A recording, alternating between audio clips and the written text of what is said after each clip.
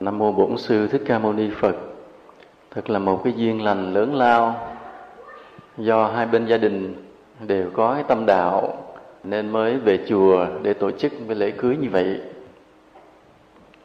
Thì thứ nhất là thầy thay mặt cho toàn thể tăng ni của chùa và toàn thể những Phật tử để đến đây tham dự buổi lễ cưới này, chúc cho tụi con được 100 năm hạnh phúc. Nhưng mà nói chúc 100 năm hạnh phúc là thầy nói theo thế gian, còn có món quà mà chùa tặng cho tụi con là chữ vô lượng an lạc. Chữ an lạc cũng là một cái hạnh phúc, nhưng cái hạnh phúc đó nó vi diệu hơn, nó cao siêu hơn, sâu xa hơn đối với cái hạnh phúc thế gian. Mà dùng cái chữ vô lượng tức là nó không có 100 năm, nó hơn 100 năm nhiều lắm. Cho nên cái chữ làm thầy nhớ tới một cái bài nhạc của Phạm Đình Chương. Ông phổ một bài thơ là áo nàng vàng anh về yêu hoa cúc, áo nàng xanh anh mến lá sơn trường. Cái bài nhạc nó dài lắm, nhưng mà cái câu cuối nó có cái đoạn này, câu dễ thương là nâng bước nhau đi xa hơn cả cuộc đời. Là nhạc sĩ thì họ lãng mạn như vậy, là đi tới hết cuộc đời thôi, ông không chịu, ông phải đi xa hơn khỏi cuộc đời, tức là hạnh phúc nó tồn tại lâu như vậy. Nhưng mà sự thực đối với trong đạo, cái điều đó là điều có thật. Tại vì chúng ta không biết, cứ tưởng chết là hết, chứ những gì chúng ta đã làm đều tồn tại rất lâu sau khi mất và qua những đời sau nữa. Ở đây vậy, nếu mình sống với nhau tốt đẹp, hạnh phúc, thì cái tình thương yêu cũng như cái hạnh phúc đó không phải chỉ tới khi nhắm mắt. Không phải chỉ khi nhắm mắt. Ở trong cái hạnh phúc lứa đôi, người ta hay chúc nhau là bách niên giai lão. Là sao? Bách niên là 100 năm, là 100 tuổi. Giai lão là cùng già, là hai người sống với nhau, cùng sống với nhau đến tuổi già 100 năm, cùng già với nhau. Chứ không phải người già ở nhà này, người già ở nhà kia, mà cùng già với nhau trong một gia đình, gọi là bách niên giai lão. Câu đó. Nhưng mà thầy có một người đệ tử, mỗi lần mà chúc thầy cũng chúc bách niên giai lão. Thầy không hiểu á, thầy cứ đọc thì cười thấy mồ luôn. Mỗi lần là con chúc thầy được bách niên giai lão, thầy cười không biết đâu. Cái chữ đó dành cho hôn nhân. Hôm nay thầy chúc tụi con 100 năm hạnh phúc nè, bách niên giai lão. Hoặc là nói theo Phạm Đình Chương là nâng bước nhau đi xa hơn cả cuộc đời. Đó vậy. Thầy cũng rất là cảm ơn tất cả những Phật tử đã lên đây có tấm lòng đối với đôi trẻ và đã dự cái buổi lễ cưới này. Thì thầy cũng mong rằng mọi người có mặt thì ai cũng có một cái tâm thành cùng với thầy cầu nguyện cho đôi trẻ được hạnh phúc lâu bền. Đó, thôi thầy vỗ tay trước một tiếng.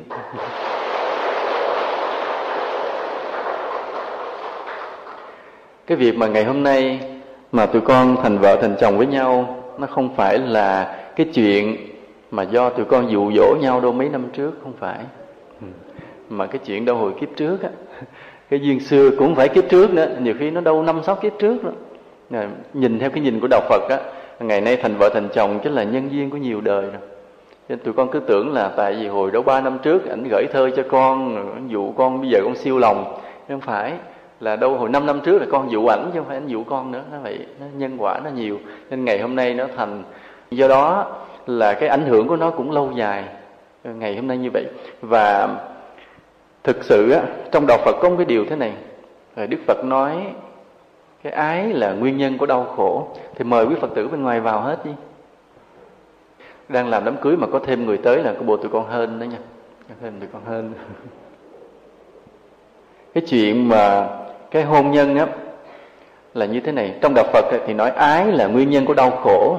Là Đức Phật nói khi mình thương yêu nhau nhiều quá thì thế nào cũng có cái sự ích kỷ. Và chính cái ích kỷ đó nó lại là nguyên nhân của đau khổ. Bây giờ mình nói gần thôi, mình rất là dễ đòi hỏi với nhau, ghen tuông và có thể tạo thành tội lỗi và đưa đến cái quả báo đau khổ, là ý Phật nói như vậy. Nhưng mà tuy nhiên là không phải tất cả mọi người trên cuộc đời này đều chấm dứt được cái ái. Không phải ai cũng vậy. Ví dụ như bây giờ nói thôi nói Phật nói là ái là nguyên nhân đau khổ thì thôi cứ xúm nhau đi tu hết, không có chuyện đó, chuyện không thể xảy ra. Chính vì vậy là mặc dầu là chúng ta rất là tôn kính Đức Phật, chúng ta tin rằng lời Phật dạy là đúng, mà tin rằng ái là nguyên nhân của đau khổ. Nhưng mà do cái duyên nghiệp đời xưa tồn tại, cho nên ngày hôm nay tự nhiên khiến mình vẫn phải thành đôi thành lứa và có gia đình. Tuy nhiên dù là có, nghĩa là thành hôn với nhau, sống với nhau đời vợ chồng, mà mình biết tuân thủ lời Phật dạy để làm chi? Để hạn chế tối đa cái đau khổ, mà giữ gìn bảo vệ được tối đa cái hạnh phúc. Đó là nhờ vào lời Phật dạy, mình hiểu được cái nguyên tắc của đạo lý, nguyên tắc của tâm lý, và mình sẽ sống với nhau một cái đời sống vợ chồng thật là đẹp. Ở đây nó có một cái thế này, ông bà mình hay dùng cái chữ là đạo vợ chồng, mà cái gì mà ông bà mình đã dùng cái chữ đạo thì đều khó hết nó mới thành. Không có cái gì dễ dễ không gọi là đạo.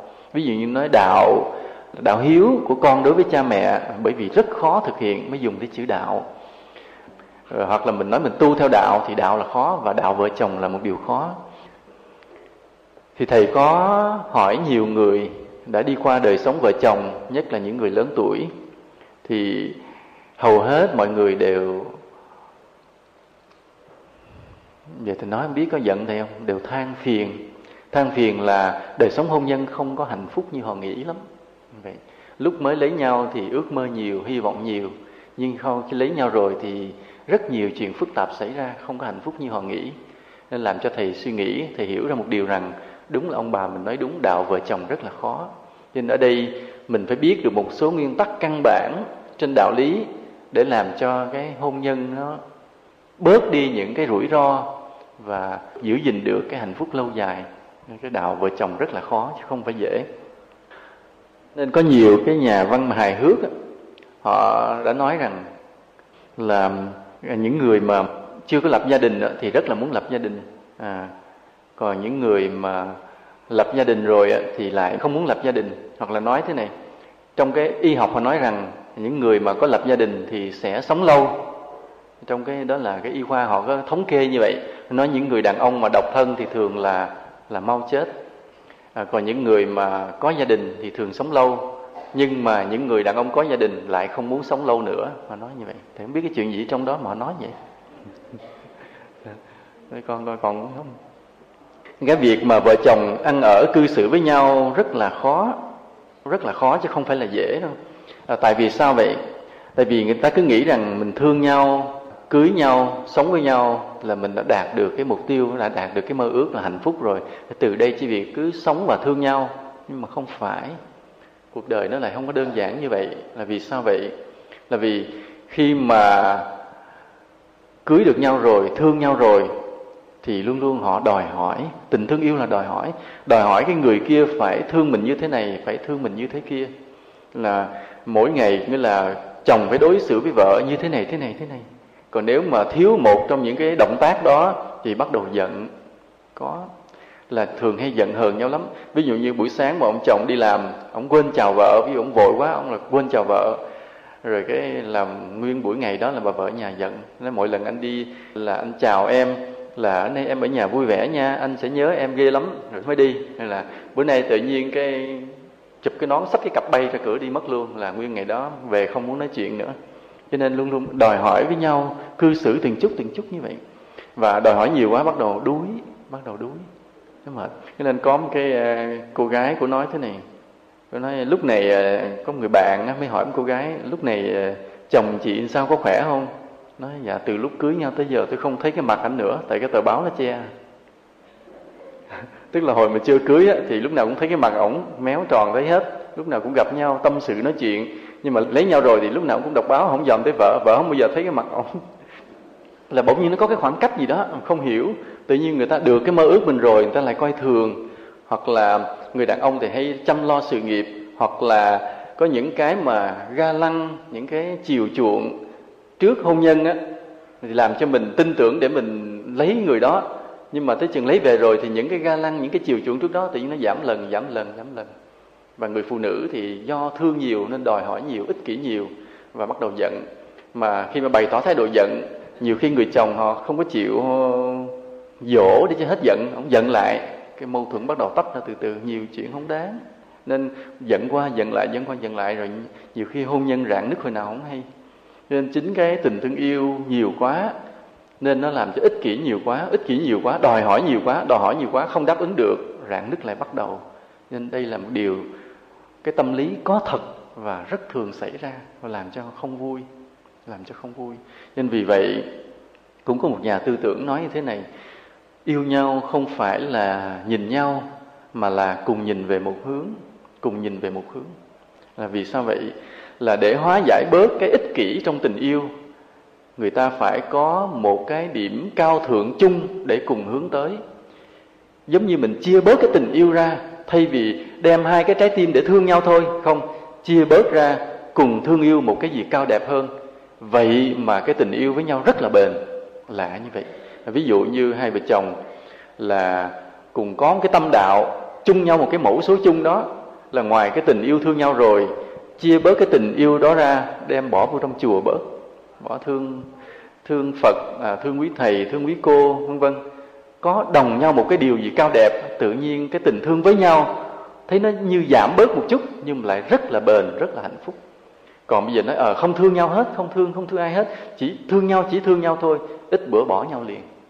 Đây là một điều rất là lạ. Mà thầy có một cái điều nho nhỏ này, thầy không biết có đúng không? Là thường thầy hay xem mấy cái hình mà vợ chồng chụp chung với nhau, thầy đoán coi cuộc hôn nhân này có bền hay không.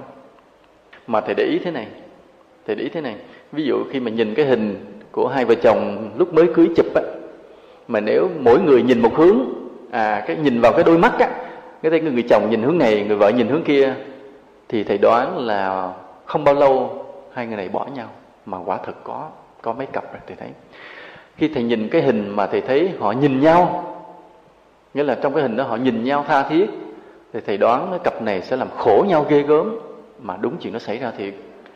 Mà chỉ có những cái hình nào mà thầy thấy đó, cái đôi mắt của hai vợ chồng cùng nhìn về một chỗ, hoặc là họ nhìn thẳng vào ống kính, hoặc là họ nhìn về một hướng chung nào xéo xéo, không nhìn ống kính, thầy đoán cặp vợ chồng này sẽ bền. Mà đúng, thấy cũng đúng thiệt. Cho nên là từ đây về sau tụi con nhớ thấy cái người kia dòm chỗ nào tụi con dòm theo chỗ đó. Như vậy nó sẽ bền, gọi là cùng nhìn về một hướng. Nhưng mà cái ẩn ý là có một cái điều tốt đẹp chung để mình nuôi dưỡng, mình hướng về. Thầy nói ví dụ như cái mái chùa cũng là một cái để mình hướng về. Hoặc là cái tâm từ thiện cũng vậy. Ví dụ hai đứa con đều cùng thích làm cái việc từ thiện. Khi mà có đồng lương mình, ví dụ nếu đồng lương mình còn thấp quá, chưa đủ mới làm được nhiều điều thiện gì lớn lao, thì mình trích ra một chút xíu, mỗi tháng như vậy mình biếu cha mẹ đôi bên, để bày tỏ cái lòng hiếu. Cũng trích ra rất là ít, mình đang còn nghèo, để mình làm việc thiện nho nhỏ đó. Thì chính những cái chung, cái điều tốt đẹp với nhau vậy, tự nhiên nuôi dưỡng cái tình yêu mình lại. Sau này khi tụi con lớn tuổi lên, từ từ bắt đầu như mình có cái phước nhiều hơn, rồi cái thu nhập nó cao hơn, thì mình bắt đầu mình trích ra cái việc làm phước nó lớn lên chút nữa. Tức là phải chung nhau làm một cái điều gì đó tốt đẹp, vậy mà hạnh phúc sẽ bền vững.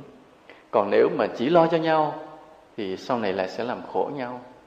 Hồi cách đây khoảng 5-6 năm vậy, thầy với một cái ông thầy trẻ kia vậy, hai người đều có tâm huyết, rồi cũng bàn với nhau về một cái nghi lễ về hôn nhân. Cái ông thầy đó cũng có soạn một cái nghi lễ về hôn nhân, thầy cũng soạn một cái nghi lễ về hôn nhân.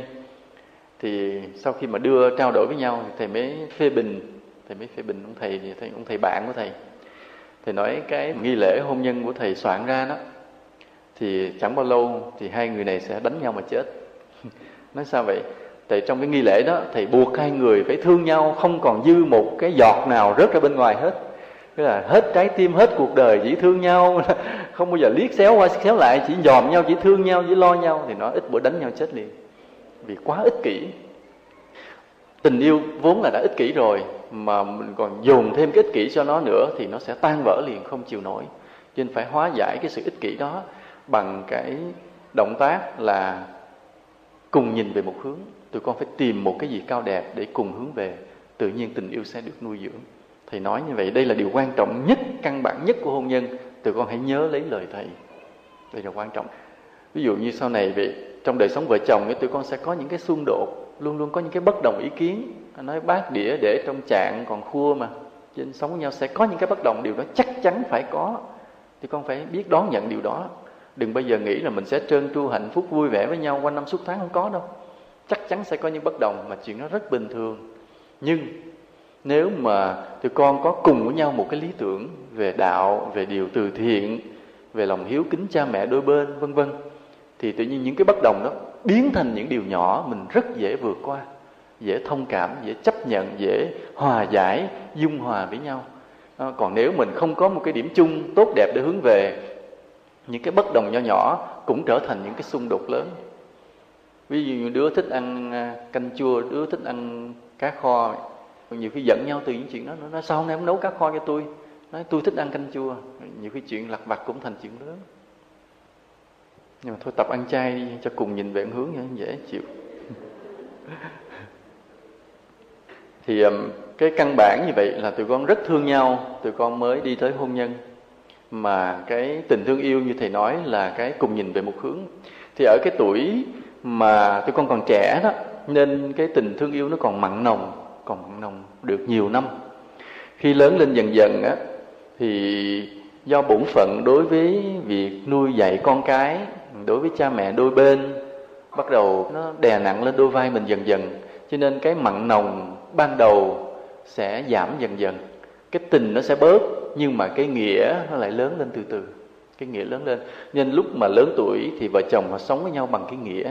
Nghĩa là gì? Tức là những điều tốt đẹp đối xử với nhau trong quá khứ tạo thành cái nghĩa. Chúng ta nhớ điều đó. Có khi cái tình thì nó bớt, nó nhẹ đi, nhưng mà cái nghĩa lại nặng, là chính do đối xử tốt với nhau. Mà cái đối xử tốt với nhau đó không phải là đối xử tốt với nhau, mà đối xử tốt với đôi bên cha mẹ nữa. Nghĩa là thế này, ví dụ như khi người vợ bị bệnh, cái người chồng chăm sóc thì nó thành cái nghĩa. Cái nghĩa đó cũng là một phần. Nhưng mà ví dụ như là khi cha mẹ bên vợ bệnh mà chồng mình tới lui chăm sóc tận tình, cũng thành cái nghĩa rất lớn. Mà cái nghĩa đó còn hay hơn nữa, làm mình cảm động hơn là chăm sóc chính mình. Rồi bên người vợ cũng vậy. Ví dụ như chồng bệnh mà vợ chăm sóc cũng là một cái nghĩa để tích thành cái nghĩa cho tương lai đó. Nhưng mà không cảm động bằng ví dụ như cha mẹ chồng bệnh mà người vợ đến chăm sóc rất tận tình, làm cho người chồng cảm động hơn nhiều. Nên ở đây là thông thường á, có một trong những nguyên nhân mà làm cho vợ chồng hụt hặc với nhau, mất vui với nhau, bởi vì ai cũng thiên về gia đình mình nhiều hơn. Ví dụ như có cái tài sản chung rồi, có tiền để chung rồi, mình không có chia riêng. Nhưng mà cái người vợ thì lúc nào cũng muốn giúp đỡ bên cha mẹ mình nhiều hơn. Người chồng thì cũng vậy, ngược lại là muốn giúp đỡ bên phía gia đình mình nhiều hơn, em út mình, cha mẹ mình nhiều hơn. Rồi nhiều khi so đo là cái lương tôi làm ra nhiều hơn lương bà, tôi lo gia đình tôi nhiều hơn bà, thì đó là nguyên nhân chia rẽ gia đình, tan vỡ nào không hay. Nên ở đây một cái cuộc hôn nhân đẹp là thế này, hai vợ chồng phải giao ước với nhau ngay từ buổi đầu, cái là suốt đời anh sẽ lo cho gia đình của em và em sẽ lo cho gia đình của anh. Nói như vậy, nghĩa là chuyện của chồng thì giao cho vợ mình xử lý, mà chuyện của gia đình vợ thì bên người chồng xử lý. Thì như vậy là rất là hạnh phúc. Tức là mình không lo cho gia đình mình nữa, mà chuyện gia đình mình phải do vợ mình lo. Mình không lo gia đình mình nữa, chuyện gia đình mình, chồng mình sẽ lo. Nếu tụi con giao ước được với nhau như vậy thì đây là một cái hôn nhân tuyệt vời. Tuyệt vời mà ai thấy cũng phải thèm. Tụi con nhớ giao ước tối nay nha. Tối nay về giao ước nó thì ký đàng hoàng, đem ra công chứng, phòng công chứng số 1 Sài Gòn cho bảo đảm. Nhớ điều đó, cẩn thận điều đó. Từ đây như vậy. Chứ cái chuyện mà cha mẹ đôi bên là mầm mống của sự chia rẽ. Nhưng mà nếu tụi con biết xử theo cái đạo lý đó thì cha mẹ đôi bên là cái chất keo để tác hợp và giữ gìn hạnh phúc gia đình của tụi con. Đó, điều đó rất là hay. Và lần lần vậy, khi mà tuổi càng lúc càng lớn thì cái tình thương yêu mà nào giờ mình dành cho nhau đó phải được thăng hoa lên lần lần, để thành cái lòng thương yêu mọi người của cái lòng từ bi cao cả theo lời Phật dạy. Vì ở cái tuổi tụi con mà lúc mới thành lập gia đình á, thì cái ái luyến của nam nữ theo cái tâm sinh lý của con người nó rất là mạnh. Nhưng mà đó không phải là một cái đẹp bền vững, mà chính cái lòng từ bi thương yêu tất cả chúng sinh nó mới là cái đẹp bền vững. Mà nhất là tụi con có chung cái đạo tâm. Nên khi mà lớn tuổi, ví dụ như tới 3 mấy, 4 mấy, 5 mấy rồi á, thì hai vợ chồng phải biết tu, làm nhiều điều phúc, mà cái tình thương dành cho nhau đó, ngày hôm nay nó đã dần dần nó trở thành cái tình thương chan hòa cho tất cả mọi người trong cuộc sống này, thì cái hôn nhân này rất là đẹp. Đó. Mình tưởng là mình chia bớt tình yêu ra bên ngoài thì cái tình yêu trong gia đình nó sẽ yếu, không có. Khi mà đôi vợ chồng cùng chia cái tình thương yêu ra cho mọi người, không ngờ là cái tình nghĩa vợ chồng nó lại sâu đậm, lại bền chắc hơn. Đây là một cái nghịch lý, nhưng mà lại rất là có kết quả, rất là đúng như vậy. Rồi cùng nhau làm những điều thiện, rồi con cùng nhau biết đi chùa tu tập là một cái hạnh phúc lớn. Hồi nãy thì nói hướng về chùa là nói mới hướng thôi, nhưng khi lớn tuổi một chút rồi thì thường đưa nhau đến chùa để nghe giảng pháp, để lễ Phật, cầu nguyện, hoặc là dự những khóa tu vân vân. Cái điều đó nó thêm vào trong cái chất liệu của đời sống hôn nhân những cái điều rất là đẹp. Thì nói giống như bây giờ mình nói ví dụ một cái thô thiển, giống như mình có một cái tô cơm, mình có những cái chất liệu vào để ăn cho ngon, thêm tí ớt, tí tỏi, tí này nọ, nên ớt là tượng trưng lâu lâu hờn giận gây gỗ chút đỉnh cũng ngon lắm, không sao hết. Rồi thêm mắm, thêm muối, thêm đậu hũ, thôi đừng thêm cá này mệt lắm, nổi vô ngon.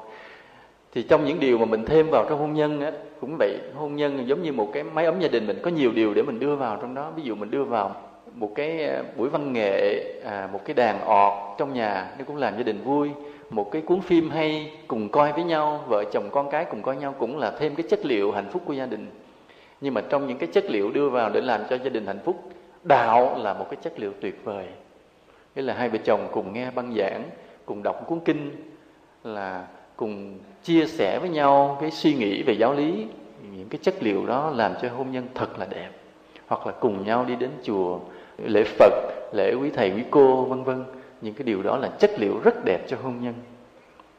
Rồi một cái thử thách lớn của hôn nhân là người thứ ba. Người thứ ba là thế này, là cái người vợ mà người chồng mình chọn á, có phải là người tuyệt vời nhất trên trái đất này không? Có không? Đừng có chắc không? Về đẹp thì người vợ mình thua hoa hậu mới đăng quang năm 2002, bảo đảm vợ mình thua. Mà nói mà chồng mình á thì bảo đảm không thể nào bằng tỷ phú Bill Gates của Mỹ. Nghĩa là vợ và chồng mình chọn nhau không phải là hai con người tuyệt vời nhất trên trần gian này. Mình phải biết điều đó. Và chắc chắn trong cái cuộc sống sắp tới mình sẽ gặp những cái người hơn vợ mình, hơn chồng mình. Chắc chắn điều đó xảy ra. Và phải biết trước như vậy để chuẩn bị tâm hồn mình. Thì chuẩn bị tâm hồn này thế này là mình không đứng núi này trong núi nọ. Ai hơn vợ hơn chồng mình kệ họ. Phải giữ chặt lòng chặt dạ ở chỗ này. Không đứng núi này trong núi nọ. Mình an phận, an vui với cái hạnh phúc của mình. Biết đủ với cái người bạn đời của mình. Mình biết người bạn đời mình có hay điểm này, có dở điểm kia, đủ, chấp nhận như đó thôi. Chỉ có những trường hợp mà nó quá đáng, ví dụ cái người bạn đời của mình quậy quá xá cỡ thì thôi. Nhưng mà hiếm có trường hợp đó xảy ra. Quậy quá tưng bừng mình chịu hết nổi rồi thôi. Có thể là lúc đó mình chấp nhận từ bỏ cái hôn nhân. Nhưng mà thường là ngày hôm nay chuyện nó không đến nỗi lắm. Cho nên là trong chừng mức tương đối nào đó mà mình đã chọn lựa kỹ lưỡng trước khi đến với nhau. Nhất là tụi con cũng đã chững chạc, ở cái tuổi 27 là đã chững chạc. Thì thầy tin rằng không có cái gì trục trặc lớn. Chỉ có một cái điều là suốt cái cuộc đời hôn nhân luôn luôn có cái nhân vật thứ ba thấp thoáng xẹt qua xẹt lại. Luôn. Vợ cũng bị thử thách như vậy, chồng cũng bị thử thách như vậy. Nhưng ở điểm này, từ ngày hôm nay, ở trước Phật, trước quý thầy, quý cô, trước quý Phật tử, tụi con phải giữ lòng mình, chặt lòng chặt dạ, không đứng núi này trong núi nọ. Ai sao kệ người ta. Đây là điều quan trọng mà thầy dặn tụi con. Rồi còn cái thế này nữa, cái quan trọng của vợ chồng nữa, cái hạnh phúc của vợ chồng nữa chính là con cái nữa. Thông thường là vợ chồng rồi là phải có con. Cái con là cái sự kết nối của hai dòng máu mà cũng là hạnh phúc. Thế hai vợ chồng lấy nhau không có con tự nhiên cũng có cái buồn. Mà có đứa con bỗng nhiên có cái hạnh phúc. Nhiều khi đứa con nó quậy thấy mồ luôn nghe chứ. khóc đêm đái hôm gì đủ thứ chuyện. Nhưng mà sự hiện diện của đứa con như là kết quả của cái tình yêu vẫn là một cái hạnh phúc, vẫn là cái hạnh phúc. Tuy nhiên cái quan trọng là thế này, cái hạnh phúc đó rồi nó sẽ bớt. Cái hạnh phúc là khi xuất hiện đứa trẻ nó sẽ bớt, mà khi đứa trẻ lớn lên đó, mình nuôi dạy thế nào đó mới là cái điều quan trọng. Bởi vì nếu mình không có nuôi dạy kỹ lưỡng, lớn lên nó hư đốn, nó bướng bỉnh, nó quậy phá, thì bắt đầu đau khổ lại tới. Nghĩa là cái cuộc sống hai vợ chồng có thể hạnh phúc, nhưng mà cái đau khổ nó xuất hiện trong gia đình bởi vì những đứa con không được dạy dỗ kỹ lưỡng. Nên vì vậy là phải biết dạy con từ nhỏ. Phải biết dạy con từ nhỏ. Lúc nào là mới bắt đầu dạy con? Ông bà mình nói dạy con từ thuở lên 3 không?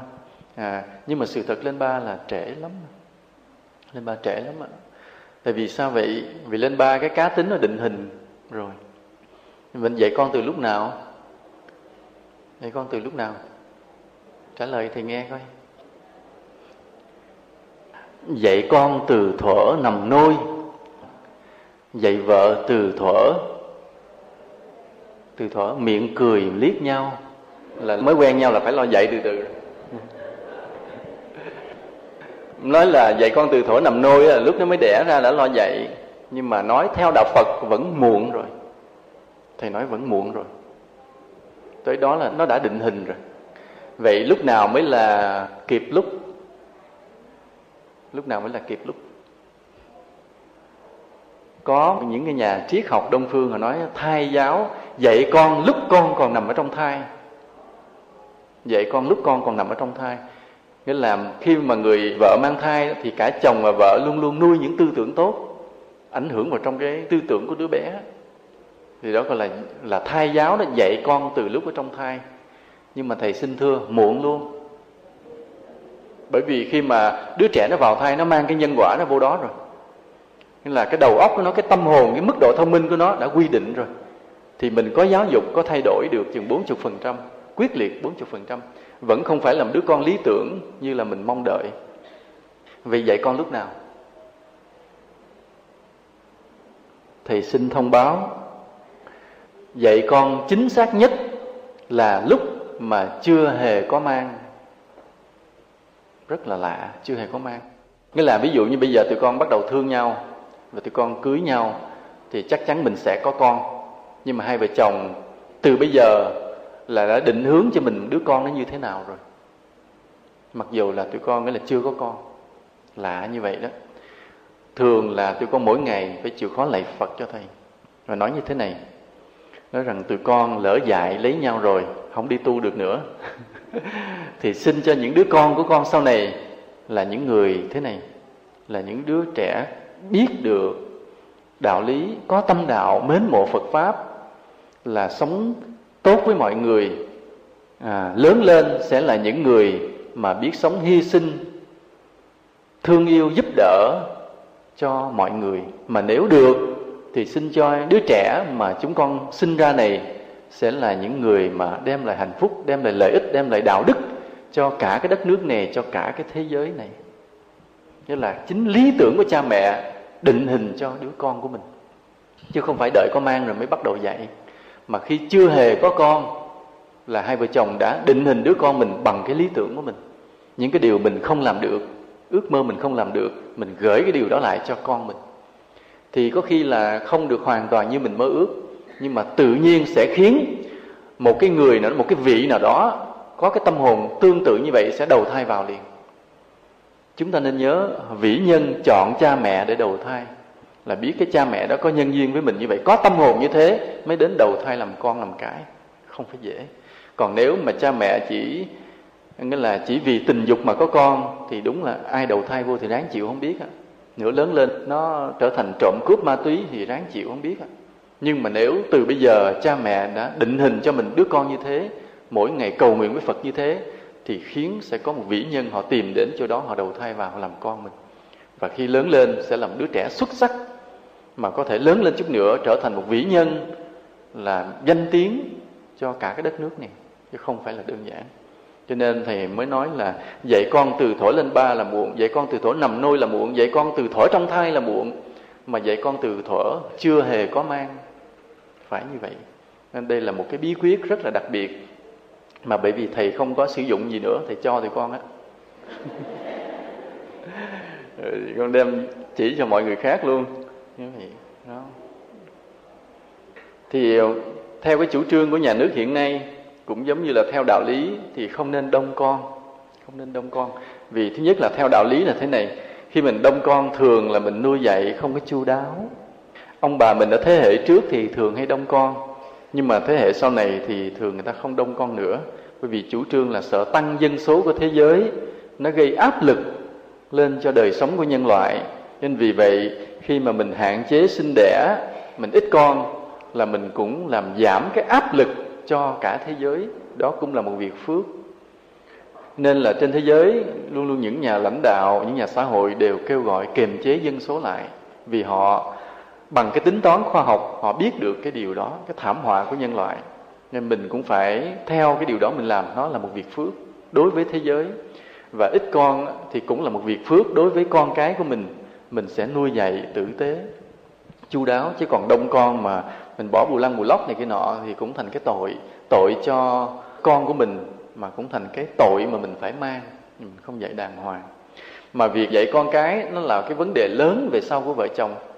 Bởi vì ví dụ tụi con sống với nhau được 1-2 năm thì bắt đầu khi có con rồi, thì suốt cái cuộc đời của mình, cái vấn đề chính lại là con cái, chứ không phải là cái yêu thương nhau nữa. Yêu thương nhau thì cũng là một phần, nhưng mà cái vấn đề nuôi dạy con cái trở thành vấn đề chính. Nên vì vậy phải có hẳn cái đường lối dạy con. Mà nếu mình dạy con tốt đẹp nên người, đó chính là một yếu tố lớn của hạnh phúc gia đình một lần nữa. Ngoài cái việc đối xử tốt với nhau đã tạo thành cái hạnh phúc, mà cái việc nuôi dạy con cho tốt đẹp nên người là một yếu tố rất lớn của hạnh phúc gia đình. Nên phải có một cái bản lĩnh về dạy con. Nên thường trước khi cưới nhau vậy là thường đôi trẻ phải được dạy về giáo dục gia đình, dạy về hôn nhân gia đình. Nhưng mà thường là tài liệu đó chưa nhiều, cũng không có những cái lớp như vậy. Nên do đó thầy mạo muội là nói những điều đơn sơ như vậy để tụi con về suy ngẫm thêm. Mà theo gợi ý của thầy vậy thì dạy con thì như thế này. Lúc nhỏ tụi con phải cưỡng bắt những cái điều tốt mà con mình không biết đó là tốt. Lớn lên một chút thì mình bắt đầu mình khuyên. Mà khi tụi nó lớn lên hẳn rồi thì mình chỉ làm cố vấn thôi. Nhưng mà hồi nhỏ thì phải cưỡng bắt. Bởi vì nếu mình không cưỡng bắt, con mình không biết đó là điều tốt để làm. Thầy nói ví dụ như là việc đi học thôi.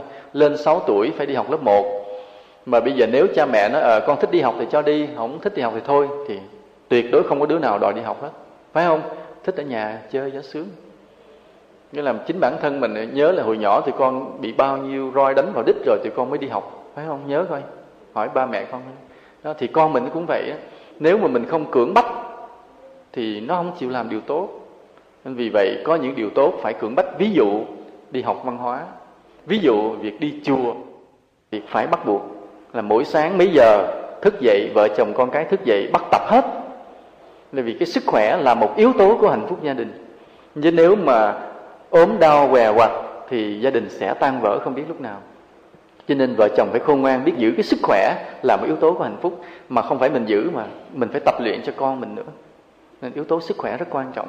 Mà trong yếu tố mà tập thể dục thì thầy đề nghị nên tập khí công. Bởi vì khí công là một lối tập nhẹ nhàng mà kết quả rất lớn. Không tốn sức nhiều nhưng mà kết quả rất lớn. Và chữa được những cái bệnh nội tạng tiềm tàng.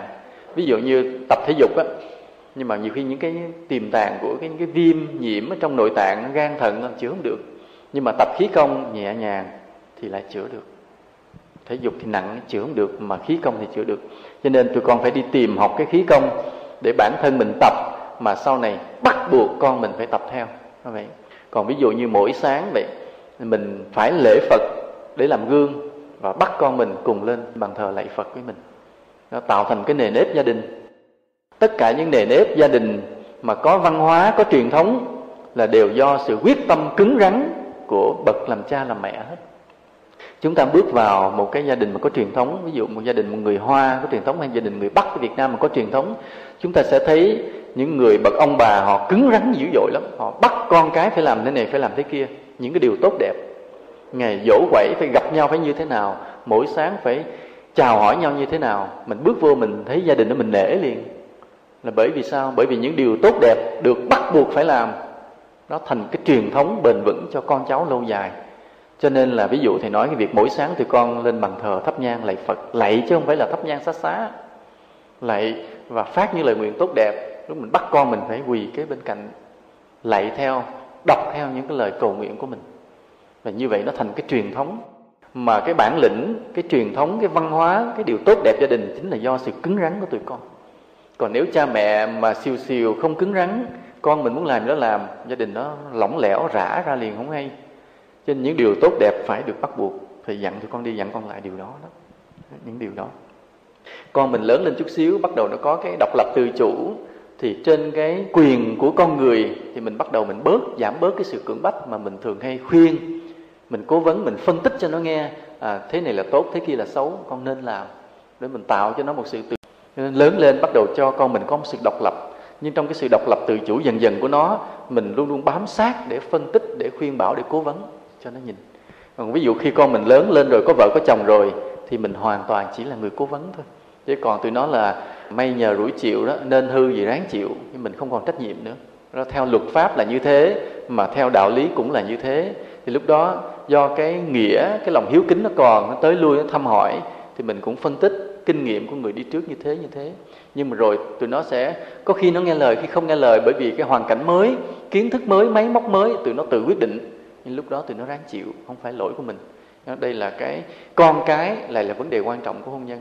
Bây giờ trở lại, khi tụi con bắt đầu lớn tuổi rồi, nhiều khi con cái cũng yên ổn rồi, mà phước mình đã nhiều, nhà cửa mình đã vững chắc, thu nhập đã ổn định, đời sống đã khá giả, thì lúc đó tụi con phải nhớ sắp xếp cái việc tu hành nhiều lên lần. Đây là điều quan trọng để chuẩn bị cho cái tuổi già của mình, cho lúc mình chết, cho kiếp sau. Vì quãng đời trẻ của mình là mình đã lo đi tìm cuộc sống, lo nuôi dạy con cái. Mà nhiều khi cái việc công đức, cái việc tu tập mình bị ít. Nhưng khi lớn tuổi một chút, ví dụ tụi con qua khoảng xấp xỉ 50, nhiều khi con cái mình nó đang tới lúc ổn định rồi, lúc đó mình dồn thời gian vào việc làm điều phước, việc tu tập cho nhiều. Rồi đến ngày nào đó, ví dụ tụi con đến tuổi hưu, 60 mấy, 70 rồi, thì hai vợ chồng nghĩa là dành hầu hết thời gian cho việc tu hành. Đó là một cái cặp vợ chồng lý tưởng nhất. Mà đây là thầy nói là lý tưởng nhất, chứ sự thật chỉ là lý tưởng nhì thôi. Chứ lý tưởng nhất là cặp khác. Lý tưởng nhì là sao? Là lý tưởng nhất là sao? Lý tưởng nhì là thế này. Tức là bây giờ ngày hôm nay tụi con cưới nhau, sống xây dựng gia đình, tu dưỡng lần cho tới khoảng 60 mấy bắt đầu tu hành. Đó là lý tưởng nhì. Còn lý tưởng nhất là làm sao? Lý tưởng nhất là năm nay tụi con lên chùa, tụi con làm lễ cưới, mà sang năm lên đây hai đứa đi tu hết là lý tưởng nhất. Nhưng mà thầy sợ tụi con khó nhất cho nên thôi cho tụi con nhì đó. Cho nhì tức là già đi tu. Thì đây là thầy đã nói qua cái tổng quát, là dựa vào cái đạo lý cũng như dựa vào truyền thống để nhắc nhở tụi con những cái điều mà bổn phận, những cái đạo vợ chồng đối với cha mẹ đôi bên, đối với con cái, mà đối với sự tu tập của đời sống của mình. Một lần lặp lại, thầy thay mặt cho chùa, quý thầy quý cô cũng như toàn thể những Phật tử mà đã có cái tâm hoan hỷ đến đây tham dự lễ cưới này, chúc cho tụi con được 100 năm hạnh phúc, được vô lượng an lạc, được nâng bước nhau đi xa hơn cả cuộc đời. Và chúc cho tụi con làm được nhiều cái việc công đức, việc tu hành lần được tăng trưởng. Và cuối cùng một kiếp nào xa xôi nữa, cùng với tất cả chúng sinh đồng thành Phật đạo. Nam mô Bổn Sư Thích Ca Mâu Ni Phật.